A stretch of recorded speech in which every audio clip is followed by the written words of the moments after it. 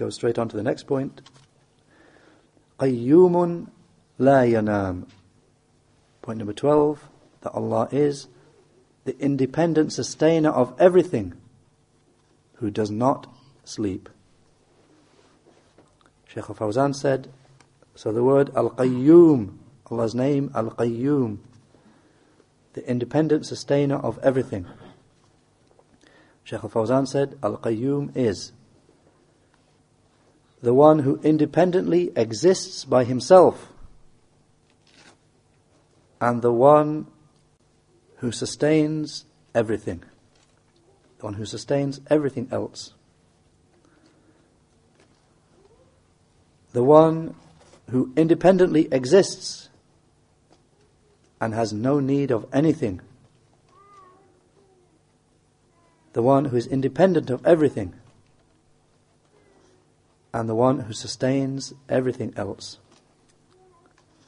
Everything else is in a state of poverty and need of him, and needs to be sustained by him, he the perfect and most high.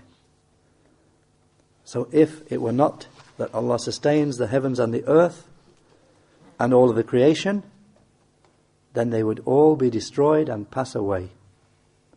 But however, Allah sustains them and guards them and provides for them, giving them whatever will benefit them. So the whole of the creation is in need of him. And he quotes the ayah, إِنَّ اللَّهَ يُمْسِكُ السَّمَاوَاتِ وَالْأَرْضِ أَن تَزُولَا وَلَئِنْ زَالَتَا إِنْ أَمْسَكَهُمَا مِنْ أَحَدٍ مِّن بَعْدِهِ. Surah Fatir, the 35th surah, ayah 41. With the explanation, Allah holds the heavens and the earth so that they do not move away from their places. And if they were to move away from their places, then there is no one who could hold them after him.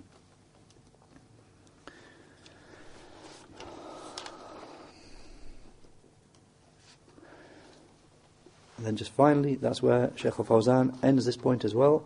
Just finally, from the explanation of Ibn Abil Izz, he says, with regard to these two names that occur in these last 2 points, Al-Hayy, that Allah is the ever-living, and Al-Qayyoom, that Allah is the independent one, who sustains everything. Then Ibn Abil Izz said, so these two names,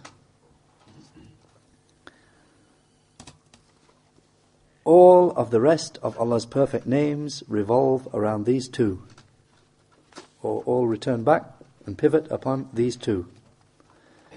And all the meanings of the other names refer back to these two. And he explains how that is. He says, because the first, Al-Hayat, the attribute of life, it necessitates for him all the attributes of perfection. So no attribute will be missing from his attribute of life, except due to weakness in that life. So since the life of Allah, the Most High, is the most perfect and complete life, then affirming it means affirmation of every attribute of perfection for him. Then he moves on to the second name. And as for the name Al-Qayyoom, then this includes the perfection of Allah's independence and the perfection of His power, since He is the one who independently exists and has no need of anyone else in any sense, and He is the one who supports and sustains everything else, and there is no establishment for anything except unless He establishes it. So these two names gather completely the rest of the names.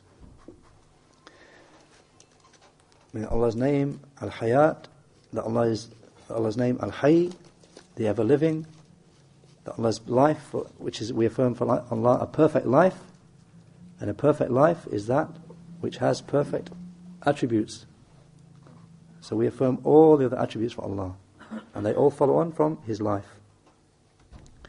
And likewise, Allah's complete power and His complete independence of everything else is taken from His name, Al-Qayyoom. So all the attributes relating to Allah's power and His sustaining everything and guarding and preserving everything else, they follow on from His attribute, Al-Qayyoom. Which is why some of the people of knowledge, they mention these two as being the greatest name of Allah, Al-Hayy Al-Qayyum. Some people of the knowledge mention that. They say because these two names, Al-Hayy and Al-Qayyum, they gather all the rest of the names.